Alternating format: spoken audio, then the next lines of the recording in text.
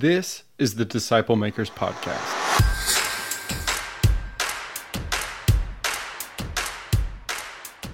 The following audio comes from the National Disciple Making Forum by discipleship.org.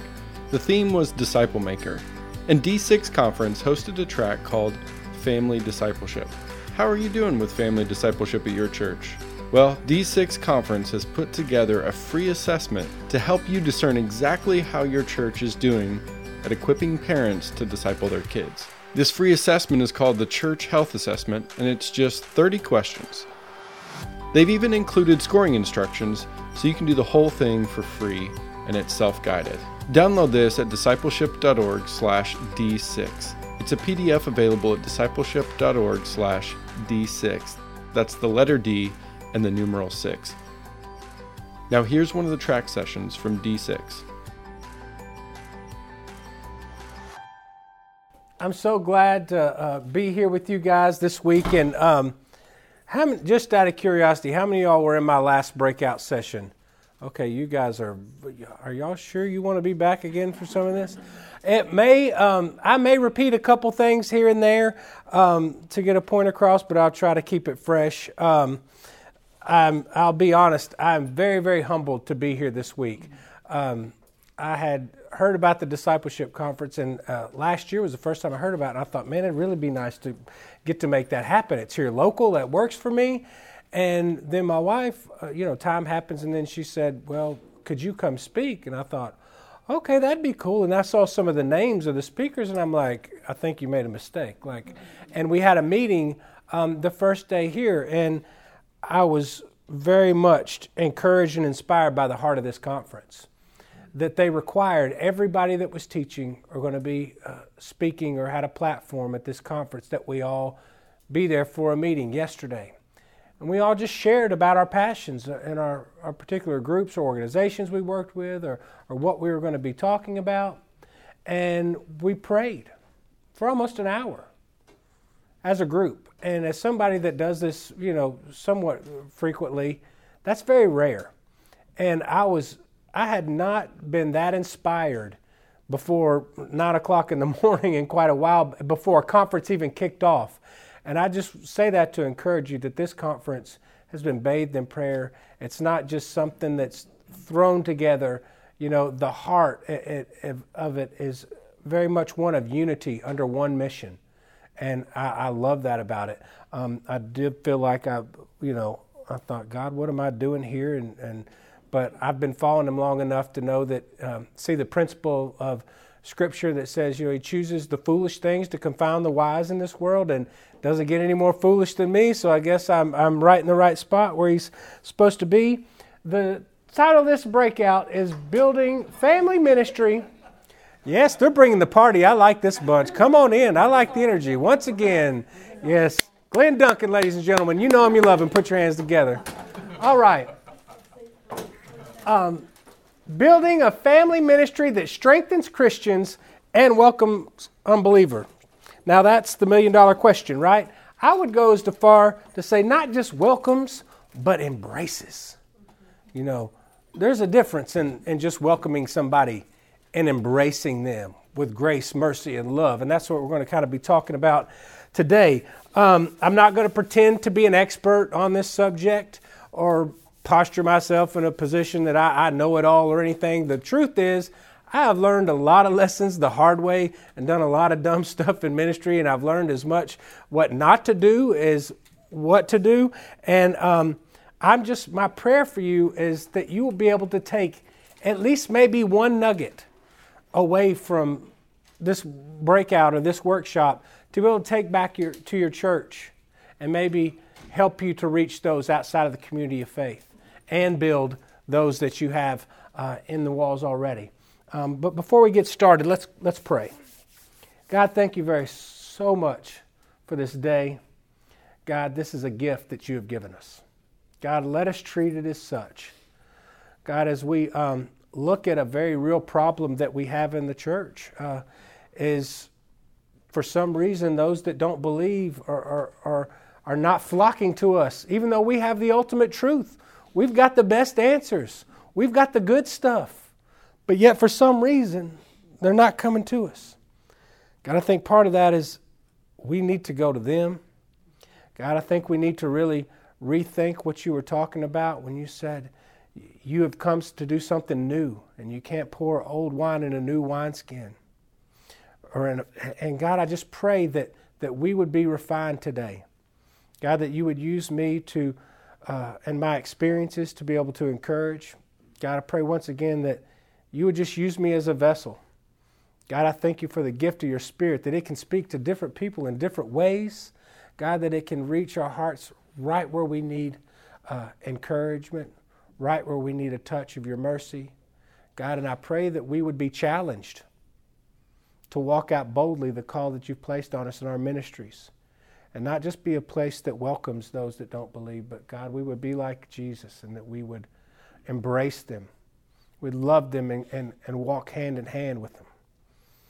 God, I thank you so very much for the gift of my wife and the fact that we get to share together today.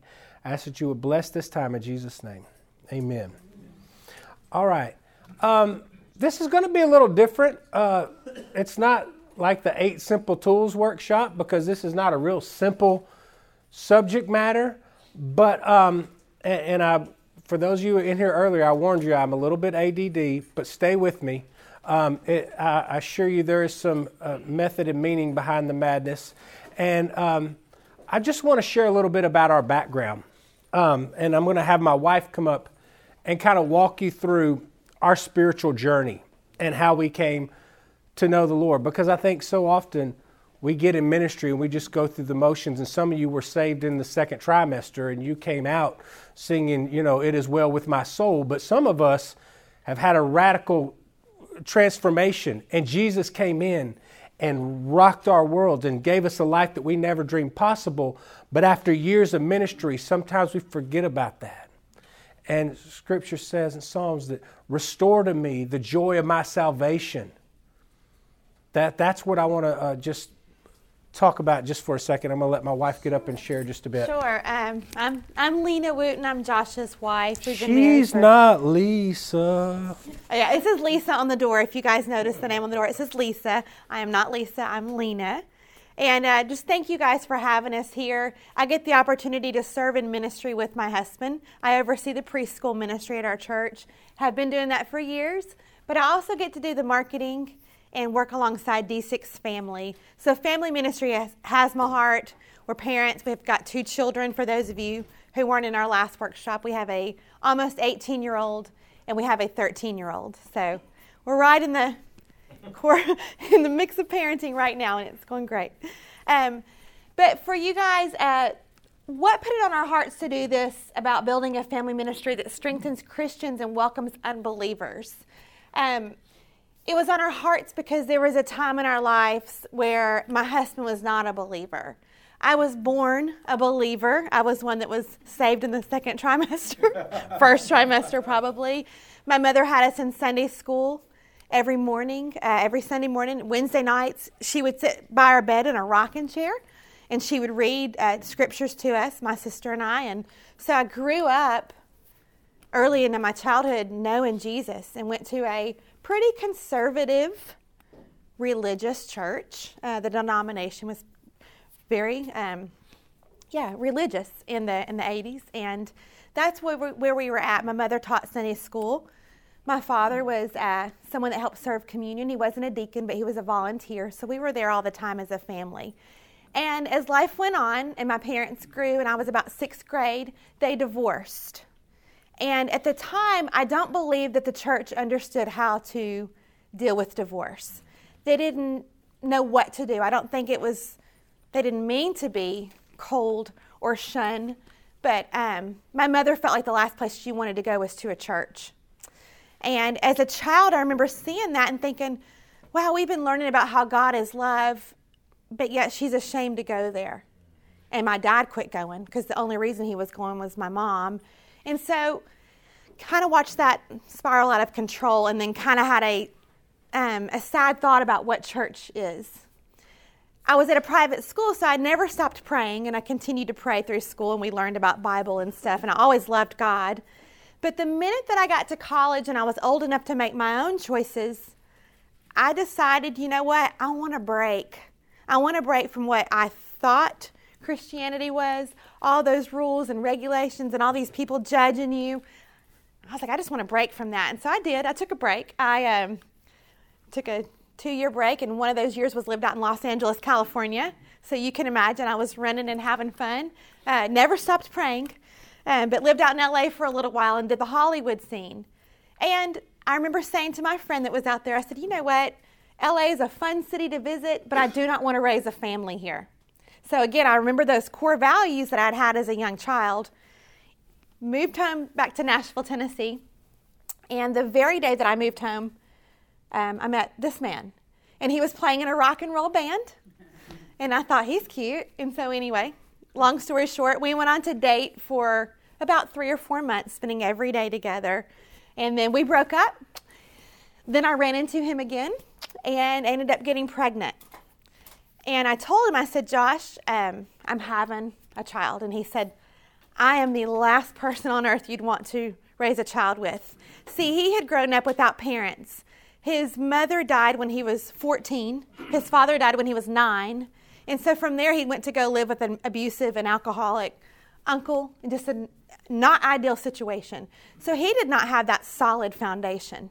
I had had that solid foundation as a young child. So the minute I heard I was pregnant, I went to a revival, and I went running to Jesus with all I had. And I said, God, it's me and you. No matter what, you've got this situation. And I began to pray. And I knew I was going to be okay. I had the peace of the Lord on me. But here's this man, and I knew he was broken. Boy child. I wasn't a man. He was boy child. He did not have Jesus. And I knew that that was missing in his life. So I would pray for him. I wasn't praying, God, bring us together and let us have a great marriage one day. No, I was like, Lord, bring him to you. Help him to come to know you, whatever that looks like. And again, God, I got you. And I would lay in my bed at night and I would hold my pillow and I'd pretend it was God. And I would lay in his lap and I'd think, I'm okay. I had the peace of God. Well, he began to go into doctor's visits with me. And he came to every doctor visit with me. And I saw him begin to become the man that God was calling him to be. And the minute that our child was born and he saw her little face, he said, there has to be something more. There has to be. So we began our church journey together. He said, I want to go and I want to explore the claims of Christ. I want to see what that looks like. I was so excited, and here's our little baby, and we started going to different churches, and we would go into one church, and he would say, oh, they're raising their hands. Oh, all that pastor does is talk about money. And so we would go into churches, and I would almost be nervous about it because I thought, what are they going to do that's going to turn this unbeliever off, or what are they going to do? And I just kept praying, God, bring us to the place that will show us love and mercy and love him and see past our different last names and our baby. God, we just want to know you. And I just kept praying that prayer and just being faithful with it. And sure enough, as the Lord would have it, we ended up finding a church. It was a non-denomination church. And the name of the church was godwhy.com. And I thought, that's kind of strange. But it was built, it was a website, first of all. And it was made to answer questions that were keeping people from faith. And so I thought, okay, so people could come there and ask questions. And it was really seeker targeted. In fact, 70% of the church was first-time churchgoers. And I thought, well, this is amazing. I have been all over this spectrum. I'm talking Holy Spirit, everything. And now I found this church. This is different for me. But this is where God brought him and said that I'm going to let him jump in and tell you how we ended up where we are. Okay. Yeah. I'm going to try not to cry with all this going on. But so like she said, I found out we had a baby. I got a haircut in a minivan and I was so far over here and I ran with everything I had over here. We were in a class, a little premarital class with a couple, and I showed up with a haircut one day and like, whoa, what happened to you? Like God changed me. And when I saw the miracle of life happen right before my eyes with my daughter, I knew that it was time. I wanted what I never had for her.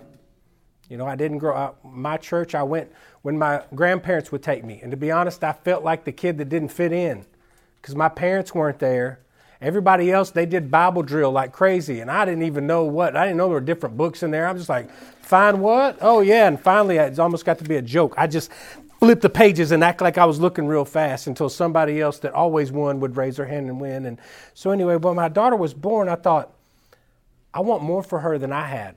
I want to be the dad that I never had. Everybody I look to in my life that seems to have it together, that's the common thread. And so when we were looking for churches, I'll be honest, I didn't believe. I walk in and now raising hands doesn't freak me out at all. But as somebody that didn't believe, and next thing you know, I'm standing somebody, oh, la, la, la, la, and I'm like, oh, wait a minute. What's going on there? I'm like, that's freaking me out. Like, you know, I can get into a rock concert, but that's kind of weird. And so anyway, we finally ended up, one morning a friend of mine said, you ought to check this church out, godwhy.com. I said, well, I've got questions. I mean, both my parents died of cancer before I was 14 years old, and my life was pretty cruddy. And I'll be honest, it wasn't right, but I was young and rebellious, and I blame God for it. I had a big chip on my shoulder. I said, if God is so loving, how could he allow this to happen to me, to be honest? You know, pity party. But anywho, this church, God, well, I thought, I got some questions. You know, that was kind of their stick. And I thought, well, I'm going to go check it out. And we were having some, I would like what we call intense fellowship on the way to church. That means like we were arguing with each other about money. And so we walk into the church and we're going, and I'm a little nervous. And I'll be honest, like she said, I was kind of looking for stuff to be wrong, because I'll be honest with you, people that don't know, they're looking for something wrong with us. If you look at the news, they are always looking for the chinks or the hole in the armor, to something to attack, a weak spot that they can jump on in. And I was that guy. And I walked in the church and I hear doo-doo, doo-doo, doo-doo, doo-doo, boom, boom, ba-doom, ba-doom, doo-doo. You know what I'm talking about. And they were like, well, I hear money, money, money, money. And I'm like, oh, wow. I was like, that's kind of cool. I was like, so we're asking the lady, they met at a college, and they were like, oh, the church is right here in the auditorium. And I'm like, oh, wait a minute. I look, and it's a live band playing that song. And I'm a music guy. I was a music snob. I'll be honest. Like some church music, at the time I was like, oh, it just doesn't do it for me. You know, just no, I can't do it. But this band was awesome, and they were playing a song I knew. And I came in, and I was like, whoa, that's okay. They let me get in the water as shallow at first, you know, kind of getting in. And they did Material Girl next from Madonna. And they had some girl in a pink dress they carried all around the church. And I thought, is this really church? Like, I don't know much about church, but I'm pretty sure they're all going to hell, because this does not look like anything like a church I've ever been a part of. But I like it. I'll just be honest. I was like, oh, it's just kind of weird having this personal struggle there. But then the pastor came out and he started to share about what Scripture says about money, how we're to deal with it, how we steward it. You know, I'd always heard, you know, people say, well, money is the root of all evil. And I just believed it. I was broke, so it's easy to believe something like that. Yeah, it is. Power to the broke people. But what he said is like, and he said that, goes, people hear that it said that, you know, money is the root of all evil. It's not. It's the love of money, the lust of money, the greed. That is the root of what is evil. And I was like, oh, I'd never heard it like that. Like, oh. And, you know, because the millennial generation, I'm not one of them. I wish I was, but I'm not. But what we do, or they do, I'm trying to include myself in there. What they do is they don't read their Bibles. They read Christians. And it's sad. Those outside of the walls, they're not just going to, I'm curious about Christianity. Let me get a Bible and just start reading it. They're going to start looking at the lives of those who represent Him. You know, and most of the time, once they get to know it, you know, what I found out is it's not Jesus they have the problem with. It's His followers. You know, it's like Elvis was, you know, great, but his followers were a little weird sometimes. And we can be in the same boat. Now, that was my church experience, and I first I got voluntold to help with the kids ministry like about 6 months after. Let me back up a little bit. I get a little excited and get ahead. I began a journey. I began seeking God in a way that I'd never sought Him before. It was real this time. It wasn't just my going to the early service that I used to. My talks with the Lord would usually occur about 2 o'clock in the morning as I knelt in the bathroom. Oh, Lord, please make it stop. Oh, were those prayers earnest? You better believe it. God, just please let me go to bed. I promise I'll never do it again, Lord. That was my prayer life. But after I started exploring, like really going, God, if you're there, like I want to know you. You said, if I'll find you if I seek you with all my heart. I'm all in. I want to know. And I'm going to commit myself to study. And once he started, like not just words on a page, but started to work in my life, he spoke to me through license plates for a long time. That's a whole nother study for another day. But he made no doubt that he was real, that he loved me, that he wanted to work through me and in my life. And I was at that point a man with an experience. And as you know, a person with an experience is never at the mercy of somebody with an argument. And it was on, because I was a changed man. I mean, the old me is dead, like Saul and Paul. No, the old me is dead and gone, dead and gone. Oh, anyway. But I was ready. I was ready to run with him with everything I had.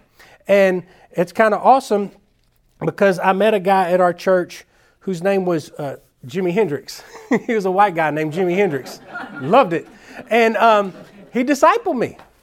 You know, I found out he was just a guy there, and somebody said, hey, that dude over there was married to Mama Cass, and I was a musician. I was like, I want to get to know this dude, you know, and from the mamas and the papas who don't know that. But so I started to talk with him, and he's like, yeah, I do music, but I'm an ordained minister. I'm a pastor. I'm like, really? I was like, will you teach me? Like he was some kind of Jedi person or something, but I just wanted to learn. I was hungry.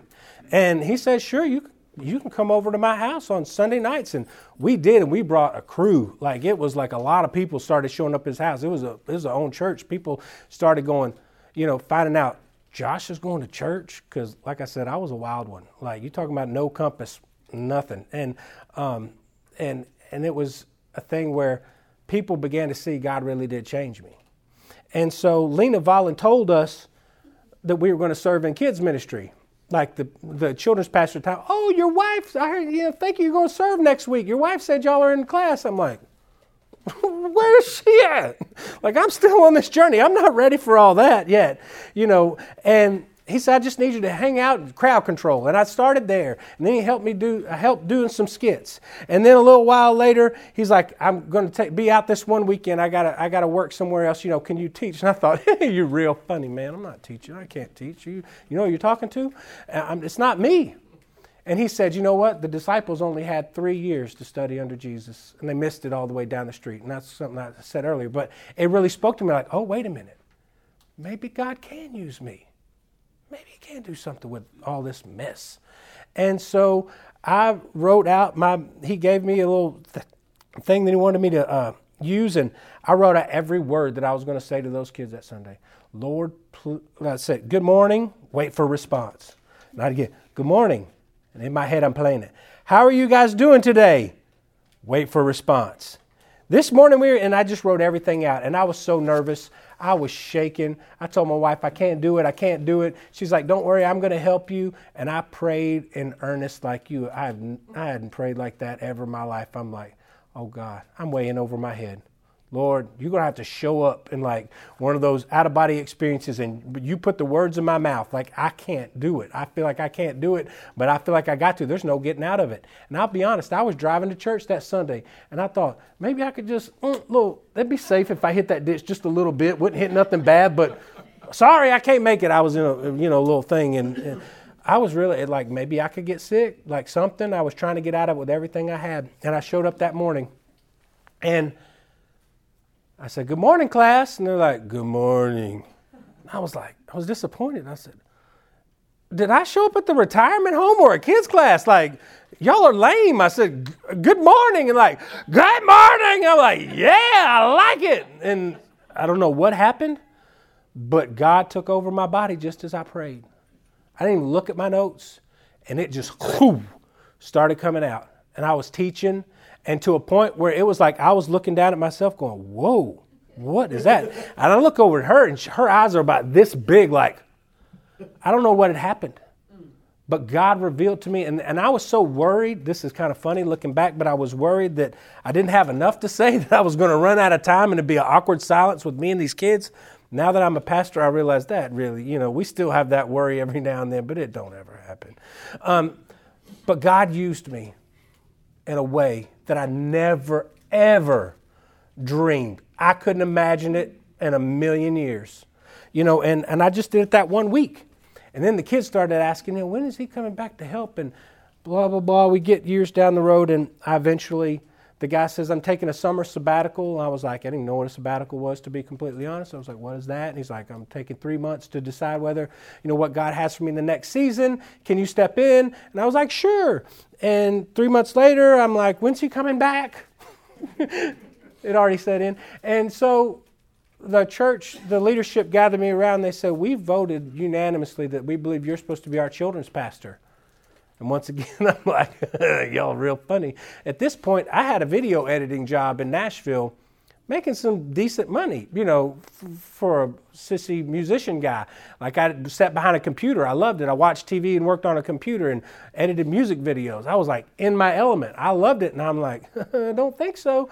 And went home and I told my wife, I said, I know this sounds crazy, but I feel like I might be supposed to do this. And she said, really, Mike? Like, she said, yeah, we all know it. When are you going to wake up and realize it? And finally, I realized that's what God did. And so I stayed at this church for a long time. I'm so far off my notes, I'm probably just going to ditch them and we'll get there in a minute. What happened, I worked there for like 10 years. Our ministry, like she said, 70% of the people didn't go to church. What did that look like? We would start our services with a song people would hear on the radio. Not a worship service. Church people thought we were crazy. I mean, I was at the church answering the calls. To me, it's what I knew. They'd be like, why did other churches would call us? Like, I heard what you're doing over there. Why were you doing it? And I'm like, oh, yeah, hold on a second. Can somebody else answer this guy's question? And finally, I realized, wait a minute. What we are doing is radical, but it shouldn't be. The way Jesus taught was in parables. Like I shared earlier, when he used Scripture, it was to challenge the Pharisees or to teach his disciples, and also when the enemy was after him. And so we learned that, whatever the enemy created, we can in turn use that for the glory of God. And we realized that people that didn't know Jesus, like myself, were not ready to come in and sing for 20 minutes with my hands raised about how much I love him, because I didn't even know him. So our service would start, and we would frame it up to look at the world as we call it, as it really is. Warts and all. Because part of the problem with unbelievers is they think, y'all got it cleaned up and shined up. It's like veneer, like Facebook is faux book. It's just not the real thing. You put the highlight reel out there and hide all the behind the scenes, and that's what we do as Christians. And they think they really can't deal with me. They don't. I've been sober for so long, and last night I went out and did 2 lines of cocaine and drank some beers, and I feel awful. The last place they feel like they're welcome is a church on Sunday morning. And we wanted to create a place where they felt welcome, that we could look at life as it really is. And it got scary, and it's muddy water. I'm not saying we compromise our integrity or what Scripture says, but we're going to look at the world as it really is and examine it, and then in contrast what God says about it.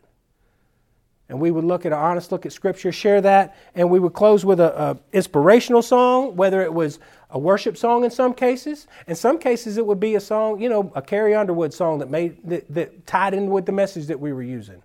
But we found that was a valuable evangelism tool for people that they would hear that song at their work, and they're like, oh, we played that song in church last Sunday. And they're like, what kind of church do you go to? Oh, really? How did that work? And it really started to open the doors. Now, where we dropped the ball a little bit is in the disciple making, to be honest. Our church grew very fast, and we had a lot of spiritual babies, like people that came and they got the feel good, but they did not go deeper. Like me, I was hungry. I've got a very addictive personality almost, where I wanted to learn as much as I could. But we had some people come check it off their box and go on living like they wanted to, and come back Sunday because it felt good. And it started to disturb my spirit a little bit, to be honest. I started to feel that holy discontent again. And God eventually moved me out of that church. And then I went to a church that was kind of a nice blend of the both.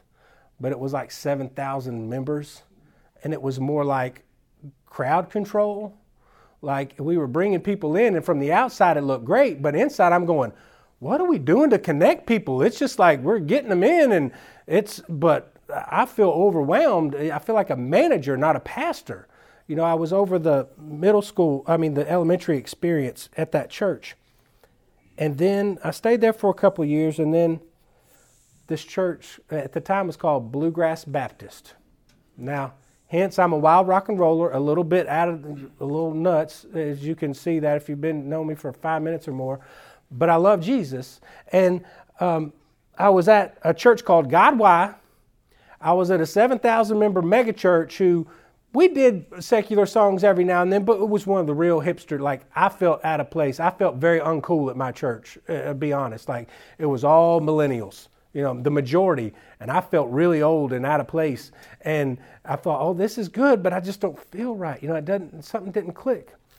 And then here comes a church called Bluegrass Baptist. And I thought, who gave them my name? They're crazy. And they're like, you know, I mean, does it sound any more southern? Bluegrass Baptist. I'm like, oh, I don't know if that's me. I'm not knocking it. But to me, I just thought, I think I'm not a good fit. And I told them that. So politely decline your offer. I appreciate it. I'm at a church with like a lot of people. I'm really, you know, as far as career goes, it looked good on the outside, but I wasn't fulfilled. I wasn't seeing. I like to know people. I'm a pastor. I have a pastor's heart. I want to be relational and know the people that I'm working with. And it was real hard in that environment. And they called again after I told them no once. And they called again the third time. And I began to go, God, what are you doing? Like, can you just tell them I'm not really interested and good, you know? And then when they came to me again, I finally put my hands down and go, okay, God, I realize you want me here. Thus saith the Lord, so yes saith the Josh. I'm in. And my pastor said, like I said earlier, he said, look at it for what it could be, not for what it is. And I say all that to say this. I believe God has gifted me. At times it didn't seem like a gift, but it was with a bunch of different experiences in life. You know, I know what it's like to be an unbeliever, to be somebody that goes, ain't a chance. Y'all don't get me, and I don't get it. To be in a big, huge, successful church, to being, now I found myself at a very small church of about 150 people when I first got there, and growing, and the average age was probably 65, and I have a lot of different experiences, but that's what I believe I can help, you know, this church reach younger people. And if we want to look at a ministry model that strengthens people's faith and welcomes unbelievers, I think we need to look no further than Jesus' ministry himself. I mean, when in doubt, consult Jesus. No matter what the situation is, you know, and when we look at ministry, I want to go, okay, how did Jesus do it? Like really, how did he do it? You know, what did it look like? What was his strategy?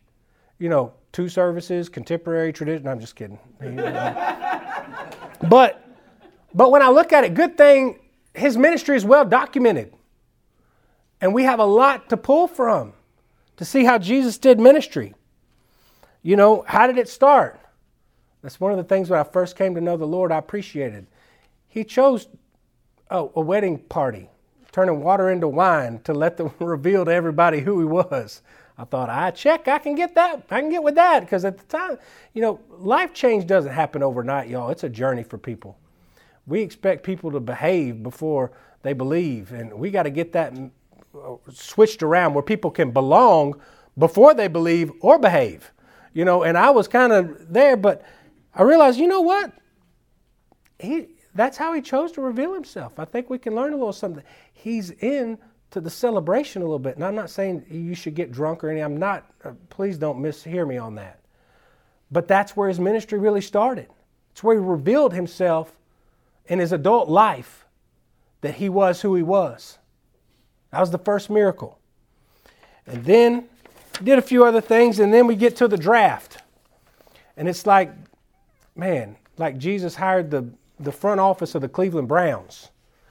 Sorry for any of nobody's from Cleveland here, are they? If so, I apologize, I'm so sorry. That one cut a little too close. Look, I apologize. Let's hug it out. Yeah. I'm sorry. All right. Now, but for real, here's the draft. God says, I'm sending you to earth, son. You're going to change the world. You got one shot at sending my message. And this is who he goes with. Some fishermen. I mean, it's a noble occupation. Nothing wrong with it. But not necessarily the brightest and best of the bunch.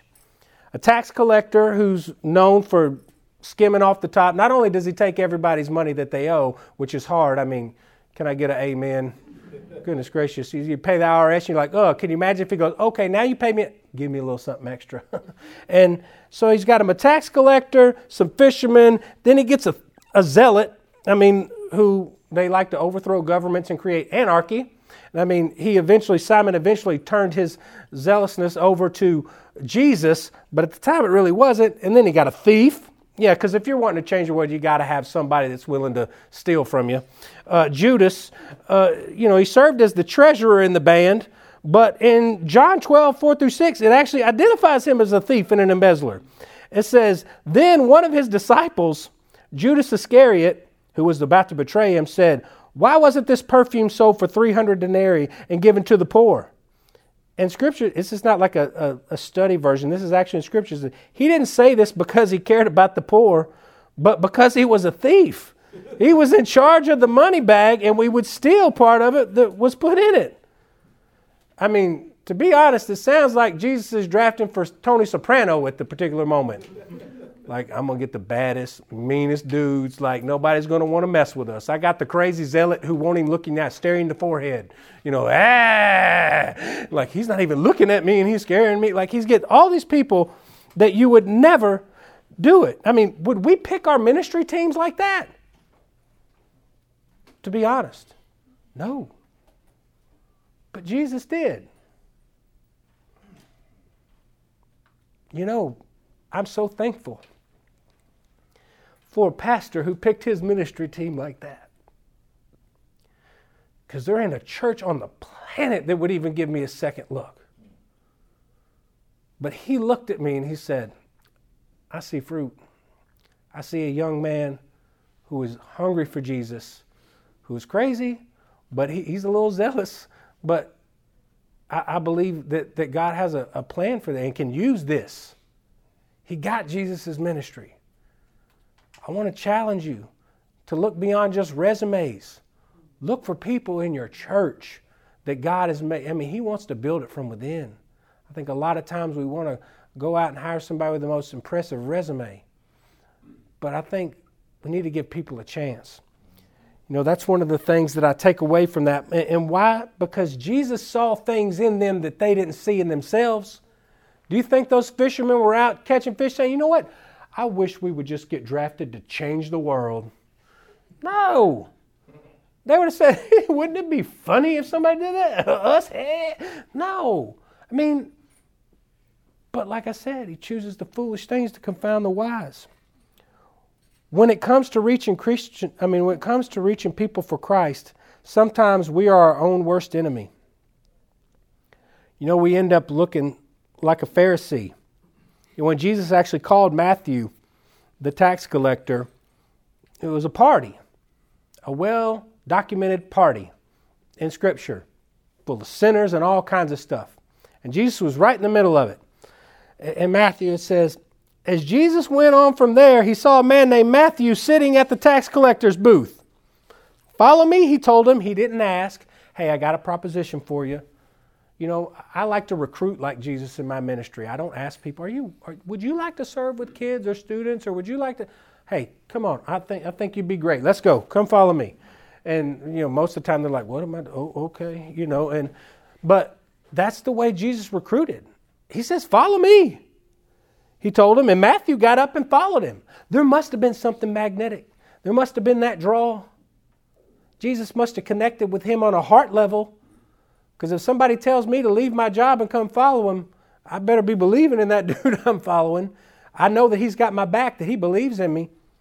Now, Matthew got up and followed him. While Jesus was having dinner at Matthew's house, Many tax collectors and sinners came and ate with him and his disciples. Now, that's a party. Most of the time, let me just go on. When the Pharisees saw this, I just got to stop right there. My wife's going, thank you, Jesus. When the Pharisees saw this, they asked his disciples, why does your teacher eat with tax collectors and sinners?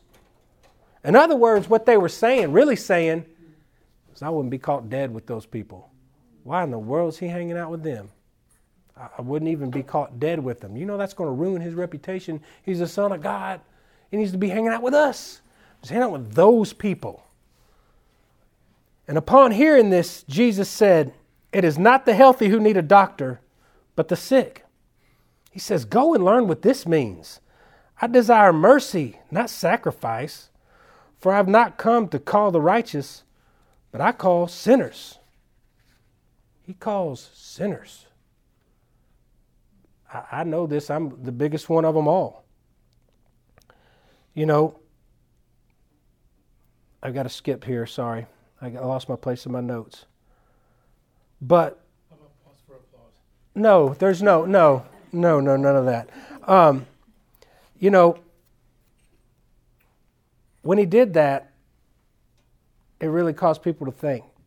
We need to be more, at least for me, when I look at Jesus' ministry, sometimes in our church circles we can do that, can't we? I can't believe, did you see her Facebook post, what she was doing on Friday night? I'm sure they were doing all this or whatever, and we judge. Let's just be real. We do. Like, we want to act like, I've got sin, but I ain't as messed up as that person. And that's the way we operate. I was in a breakout session last week I was at the Right Now Media Conference in Dallas, and there was this speaker who was so dynamic. His name is Dr. Conway Edwards. And he was going, man. He was like in it, and everybody is shouting this dude down and amen. And I'm in the middle of it. At first, I'm like, what is going on here? It was real going for it. And I'm like, next thing I know, I'm like, preach and yes. And then all of a sudden, he just dropped this truth bomb. He goes, are you hanging out with anybody who cusses? Like on a regular basis. He looked and pointed at me, and I'm like, there's other people in the room, man. And he's like, no. Do you hang out with people who cuss? He's like, we don't need to be, God didn't call us to be in holy huddles. If you're truly a disciple or follower of Christ, if you're walking it like you're supposed to be walking, if you're in the Word, if you're spending time in prayer, and you are in that vine like you're supposed to and have all that fruit, it shouldn't bother you to go where people don't know Him. And we can't expect people that don't know Him to act like they do. So often we do. Now, I'm not saying we compromise our character or cause people to stumble, but it challenged me. And as a writer, there's an old friend of mine that always posts, having a writer's night on Tuesday night, open mic, anybody come out? And I'm always like, I don't need to be messing with that. But after I heard Dr. Conway Edwards' thing, I went Tuesday night. My wife was like, I see writer's night on our calendar. What are you doing? I'm like, I'm going out to see so-and-so. I'm going to play the writer's night. It's like, okay. And I said, I was challenged last week. I really need to get out. And this place, it wasn't at a church. It's a writer's night. It was at a club. And I went in and I met my friend and talked with him. And I go up to have a beer at the bar? No. I realize people there are struggling with that. I'm not going to cause anybody to stumble. But I made some great connections, had some great conversations with people. Didn't tell them I was a pastor. Just loved, listened. And I told Jeff specifically, I said, do not introduce me as a pastor when I get up here to play, please. Just Josh. That'll suffice just fine. And I thought, you know what? That's a mission field, because I had a guy open up to me. And I prayed, that transition prayer in the parking lot, Lord. And I said, God, please don't let nobody from my church see my truck out here and wonder what the heck is going on. Real talk. Because like I said, I'm in an older church, and I don't want to have all that explaining to do. Just let me work undercover, God, for a little while. But it was awesome, And with that, I realized, there's a lot of good that we can do by going and making disciples. Jesus said we are to be in the world, not of it, but so often we're not even in it. We are like in our bubble, Like we hang out with just Christian friends. We go to church. We don't even, only time we see other Christians like at school plays or at games, and the other ones, they always act crazy. And we're like, I don't want to even do that. But we're supposed to be salt and light. People are supposed to be drawn to us, not pushed away from us. One of the things at my other church, our kids ministry wasn't a seeker targeted kids ministry. We did praise and worship. We taught kids. And that was part of my issue when I wound up I didn't leave on terrible terms or anything, but I started to realize our kids are discipling our parents in some cases. Because the grown-ups that were coming to that church were coming with a lot of baggage and hang-ups. And the kids, they were wide open to truth. And there was a young man who came to church one Sunday. And this kid, I had a class, my classes at that point were 1st through 5th grade. 5th grade boy, earring, the whole 9 yards, long hair. He looked just like me. I was like, I like this kid already. When I was a kid, I was like, dude, you look like Tom Petty. Do you realize that? He had that blonde hair and he had his jean jacket and everything. He's like, who's that? It's like, oh, well, your parents didn't raise you right, but that's okay. Let's talk. And so anyway, started talking with this guy, and we had camp coming up, and he's like, I can't afford to go to camp. I was like, you can't afford not to, man. We're going to make sure you get to camp and go to camp. And we take him to kids camp, and we start praise and worship on the first night. And I love kids camp. It's one of my favorite things in the whole wide world. Or at student camp, anytime you can get somebody away for a days of unhurried time where they can truly just let down the guard and be them and not just come in for an hour, we get that chance. And we started into praise and worship, and our youth pastor was with us at camp, and he's our youth pastor he's a passionate man. He's crying and raising his hands, praise and worship, and Austin's sitting next to him, and he looks over and says, dude, are you crying? And Mark was like, yeah, man, it's so powerful. And he's like, psst. And he looks at me, he's crying. Grown man crying over here. Anyway, so we just do life, minister to Austin. And then the last night of camp hits, when we have our altar call, we're raising. I look over. There's Austin. Head raised, tears flowing. He's crying out to the Lord. I invited those who didn't know Jesus that wanted to know him and begin that journey. He came down. He hugged me. He goes, can't believe I'm crying. I said, it's okay, man. I said, it's all good. So anyway, we got done with camp. Came the next week. Austin comes in with this gentleman. Had him on his arm. Brings him into my class. He said, Pastor Josh, I want you to meet my dad.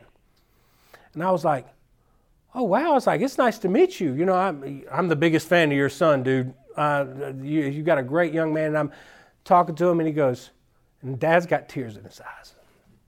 He said, I can't thank you enough for what this church has done for my son. He says, I'm currently serving 2 years, and I get a weekend a month out. And Austin insisted that I come to church. If that doesn't get your motor running and make you realize you need to reach lost people, you need to check your pulse. Because I was like, oh my goodness gracious, here's this young man who turned into discipling his dad from prison. It doesn't look pretty. Real ministry is messy.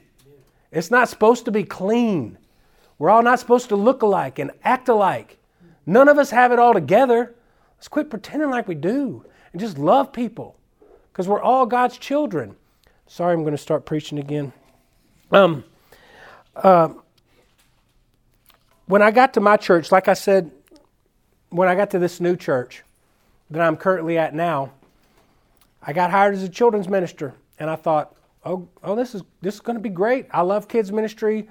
This is going to be fun. It's a blank canvas. They need to be rebranded, new facility, like all this stuff. It's a great big building, but not a big church, if that makes sense.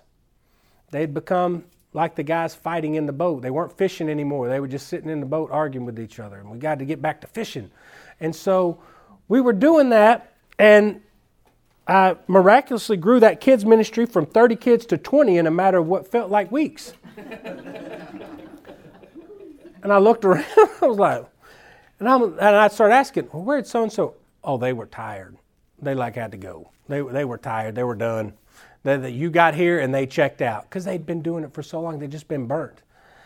And as if it couldn't get any worse, our student pastor quit. I was like 2 months after I was there, and I'm going, what is wrong with me? Like, did I do anything? And he had moved on. It was a great thing for him and his family. And at that point, I got promoted to family pastor because they were like, hey, we're not sure if we have enough money. But I actually went to my pastor. I said, I think this is the best thing that could possibly happen. Right now, it feels like the worst day in the world. But I've been walking with God long enough to realize sometimes the worst day of your life can also be the best day of your life. And I said, we have an opportunity here. So we can bring everybody under one umbrella. We can truly do generational discipleship. We can truly do family ministry because the only people we're going to make mad are the 50 people we have left here, it feels like. Let's go for it. Let's go all in. So we're going to have to change some things. And, we tore down the silos. We walked our church through, some people didn't want to change. Everybody likes change except, when you initiate the change. But when somebody else comes up and tells you, you're going to have to change. You're like, oh, wait a minute. I don't know who you think you are, but I'm all good. And our church had quite a few golden calves that we had created for ourselves. And I, coming from my background, I was just so passionate. I said, we got to do things different. If you want something that you've never had here at this place, you have to be willing to do something that you've never done. And if you want something, what I told him, I said, you have to be willing to give up something you love for something that you love more. I said, do you love the thought of families and children and students and people finding the Lord that didn't know him, coming to this place every week to learn about Jesus? Or are you more passionate about that, having your Sunday school class meet at 9:30 on the dot in room 214 till the Lord comes back?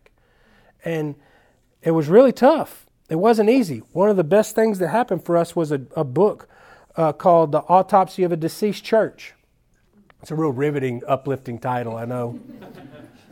You should have seen me try to present that to them. I got an idea. We're going to read Autopsy of a Deceased Church. I'm like, yeah, it wasn't real friendly, but you know what? I was in it. I realized, pruning sometimes is painful. As iron sharpens iron, so one man sharpens another. Sparks fly, it gets a little heated, a little tough, but I was willing to do it because, why? Because it's worth it. I think the church needs to find their why, as Simon Sinek would say. We got to lead with why, not just what we do, but why we do it.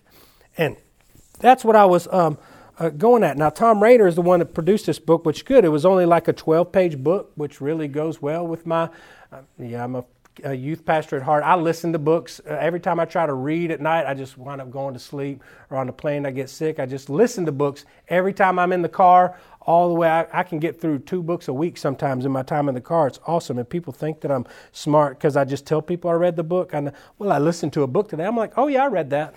I listened to it, but it doesn't matter. I got the information. But the change wasn't easy.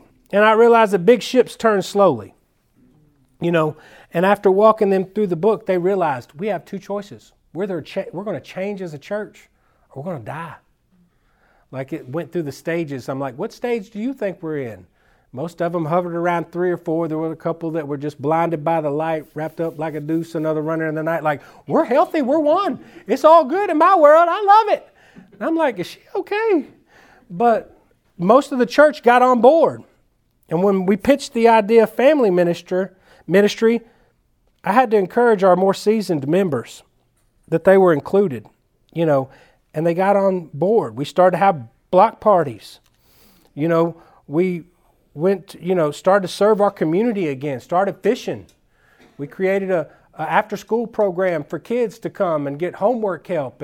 And we realized that although we're in somewhat of a affluent community, there is still a lot of poverty involved, and that we harnessed our church's desire to serve others. They said they wanted to. I'm like, well, that's good. We're going to see if it'll really happen. And we got people doing this backpack program, and we started all these things, and they were serving with joy. Joy came back in the church. Not Joey, joy. Came back in our church, and it was awesome. They became, it's so awesome. We had a block party with a slide, and all of a sudden somebody said, Mr. Bray's going to go down the slide. And it wasn't just a little slide. It was this giant inflatable slide. And here he's up there. It was a water slide. He's got on his dockers and his pants rolled up to about here. And this dude is frail. And I'm like, oh, goodness gracious, please don't get hurt. And everybody's like, Bray, Bray, Bray. They're all cheering his name and everything. And I'm super concerned at this point. He was like 84. Yeah. And it's like, I've seen way too many YouTube videos of this situation ending bad to just, I'm praying to the Lord, just let him not get hurt. Like this is, and all the kids are just egging him on. And I'm like, oh, goodness gracious. And here he comes. He jumped his sled, got wet, and the crowd cheered. And I just looked at my wife. I said, look at our church. I said, can you believe this? I said, I don't even care if it was a political move so he gets back on the deacon board or whatever. I'm all happy for him. Oh, did that come out? But the truth is they were serving with joy. It was. We had our trunk or treat this past week, and we had a lot of them say, well, it's too cold. I can't go outside. I said, you can serve at every single door we have in the church. We need you to be the first face they see when they come in here to welcome them. Well, I can do that. I'm like, I'll put you a comfortable chair. You just point people to the bathroom, tell them hello. One's like, I wish I could go, but my wife can't walk real good. I said, y'all can just sit there. It's all good. Well, he went, I'm not kidding. He ditched his wife. Like, they served for a little while, but there was too much action going on outside. He just had to go be a part of it. And it warmed my heart because he was one of the ones when I first got there said, can you just wait to change that till I die? I mean, they really said that. It's sad, and I had the same like, oh, really? Like that's the hill you're dying on, like literally dying on. And I said, it just was a wild thing because me and him, sparks were flying. Now he's my biggest champion. I love that man. And he took his wife home halfway throughout the event, came back, and he was in every kid's face with his flip phone taking pictures he could. He couldn't believe that many kids at our church. It's what he'd been dreaming about, what he'd been praying for. Now, did it look a little creepy to the outsiders? Yes. Did I stop him? No. I'm like, you know what? You go, boy. I'm so happy that you're happy that our church is finally realizing what it means to serve our community, to welcome those that don't believe. There was a family came in, this dude had crazy makeup and all this stuff. I'm like, you're a juggalo. I'm like, Insane Clown Posse, right? And the pastor looked at me like, how in the world do you know what that is? I'm like, I just do. And he's like, how did you know that? And I'm like, yeah. I'm like, I'm Josh. I'm the family pastor. And he's looking at me like, you're one of the pastors and you know about ICP? I'm like, yeah. And he was like, maybe I could come to this place.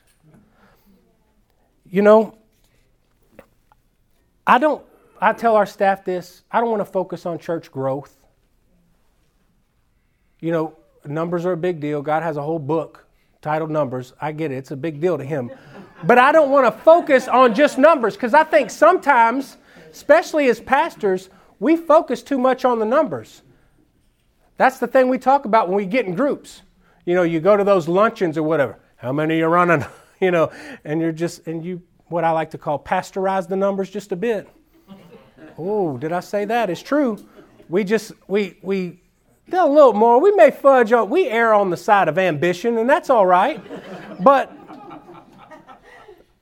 I've never said that before in my life, but I think I might have to remember that one.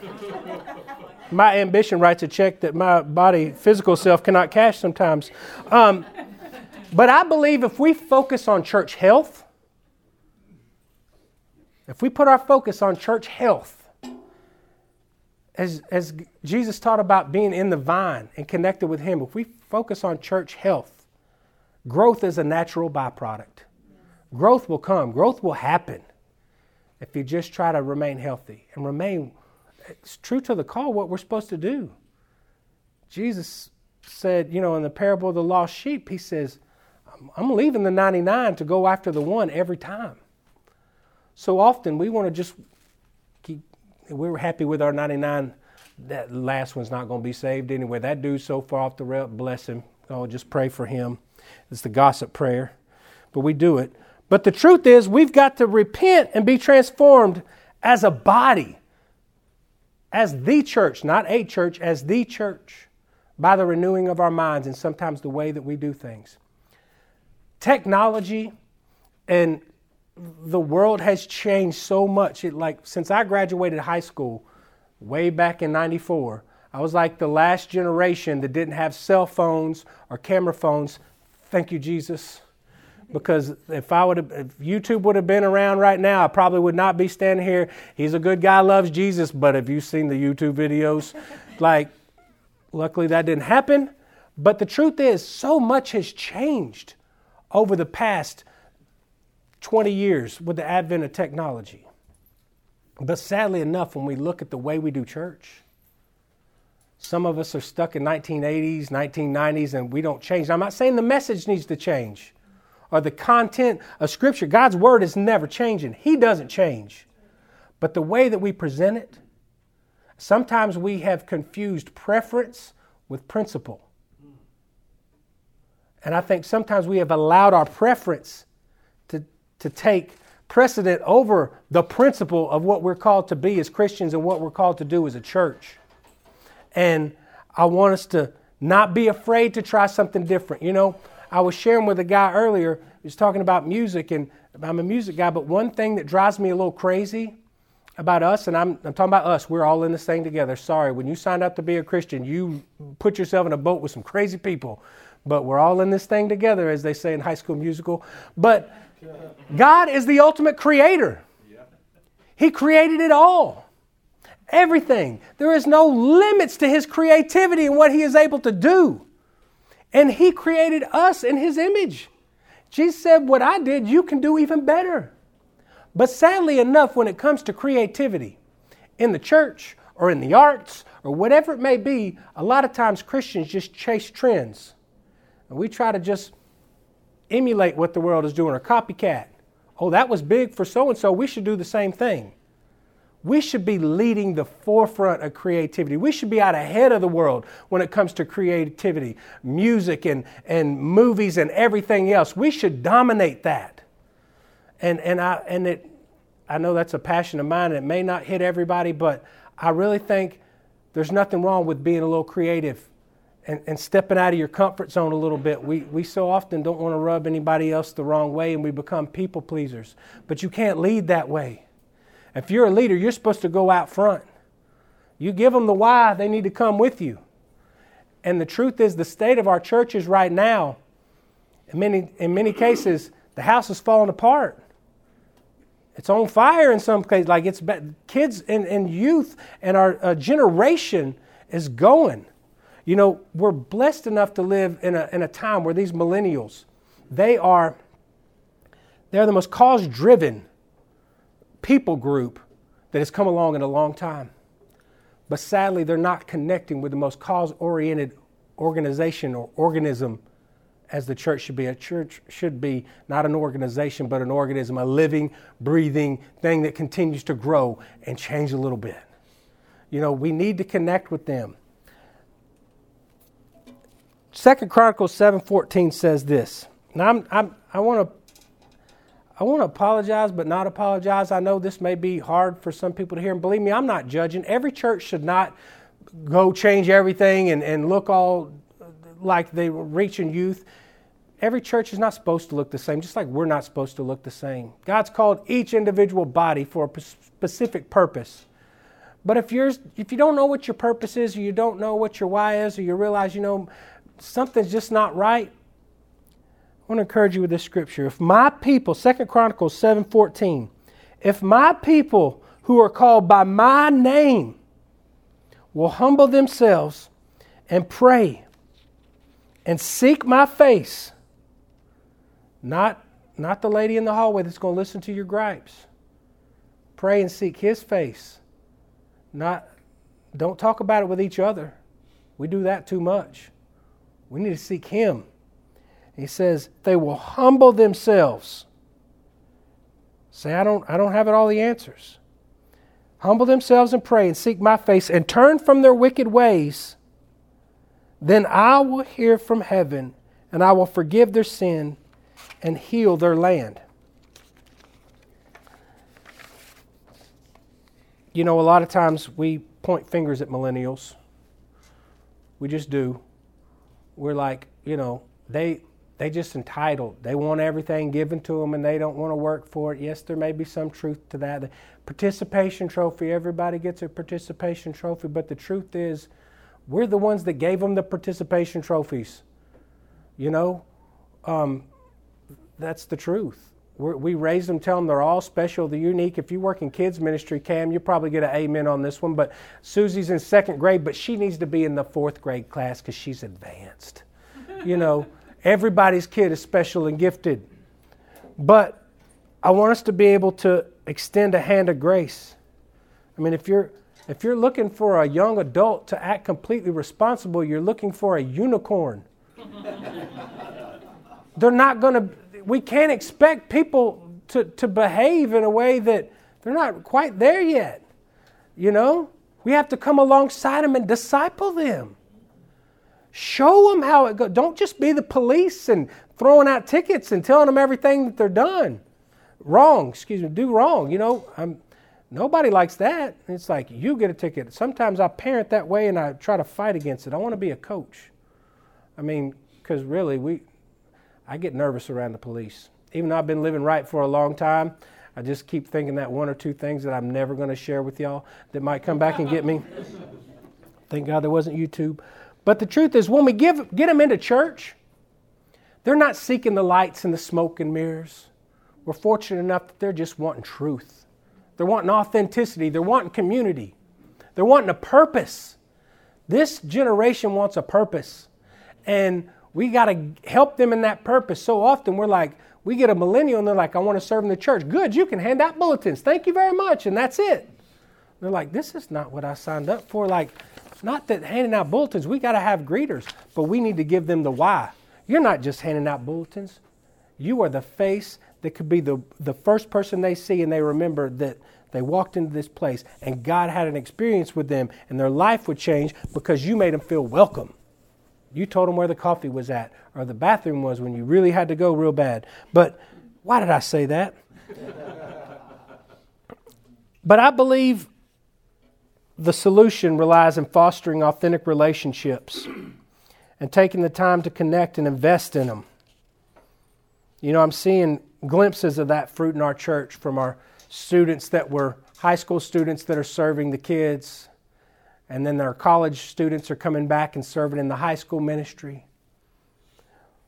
We're experiencing healing at my church, people re-engaging its purpose, and people finding their purpose at 75 years old, becoming more alive in Christ. You know, I once was lost, but now I'm found at 75 years old, and they would have checked the Christian box on every application you would have given for their whole life. But now they're living with a new sense of purpose because they're able to help disciple.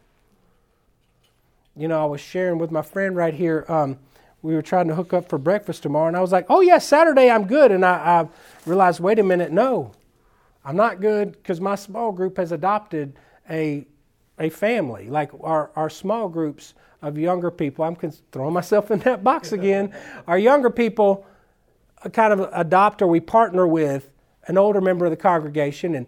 And what's cool is we help them. Once every so often, we call it Family United, is what we call it at our church. Everybody comes together to serve one another. Now, we're going to go tomorrow morning from 9 to noon to pull weeds, to trim hedges, to clean gutters, to do all this stuff these people can't do for themselves. And help them out with any stuff they need around the house. And it's awesome. But what's cool for our younger families is mom and daddy need a babysitter every now and then. That's who they go to. Because these people may not be able to care for children all the time, but it's safe for a few hours to go grab dinner and a movie. And they find worth. We all want to be worthy.